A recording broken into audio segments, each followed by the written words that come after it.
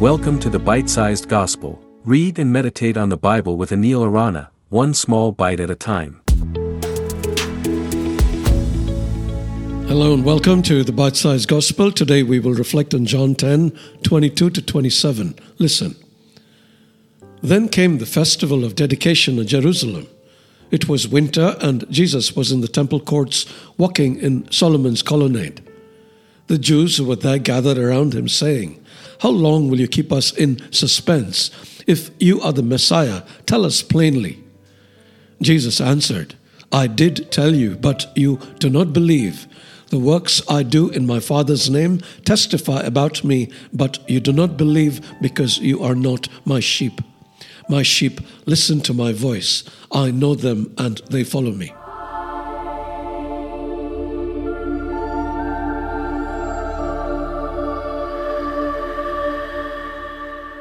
The Jews tell Jesus, "If you are the Messiah, tell us plainly." I'm not surprised by their request. Jesus had this annoying habit of speaking in riddles, so he wasn't easy to understand. Jesus responds, not directly acknowledging who he was, but by pointing to the things he did. "The works I do in my Father's name testify about me," he said. His response highlights the fact that spiritual understanding often requires more than just verbal claims. It requires deep reflection. First, we need to reflect on the things that Jesus said. This is perhaps the reason Jesus spoke in riddles. Secondly, we need to reflect on the things that Jesus did. As it is said, the proof of the pudding is in the eating. Let's understand this clearly. Consider, for instance, that Jesus told us we need the Holy Spirit to live a full life. This is a straightforward statement that you would not spend too much time thinking about because you would have believed that you understood the statement. However, imagine Jesus told you that you need to drink the living water, which he said was the Holy Spirit. Now you are forced to think about what Jesus said, digging deeper to extract the meaning of the statement. That's the first thing we need to do. The second is to see if his words are backed up with proof. If Jesus merely declared he was the Son of God but didn't back up his words, how can we believe his claims? He said, "I did tell you, but you do not believe." Words are understandably not enough. However, even the works he did sometimes don't convince us. Why? Jesus has the answer.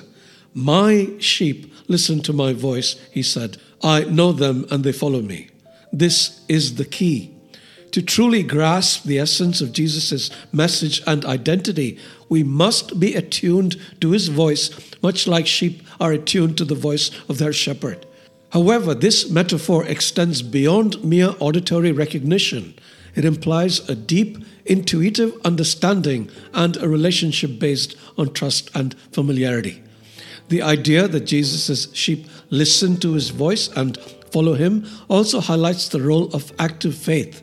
It's not just about passive belief, but a dynamic process of engaging with Jesus' teachings and actions.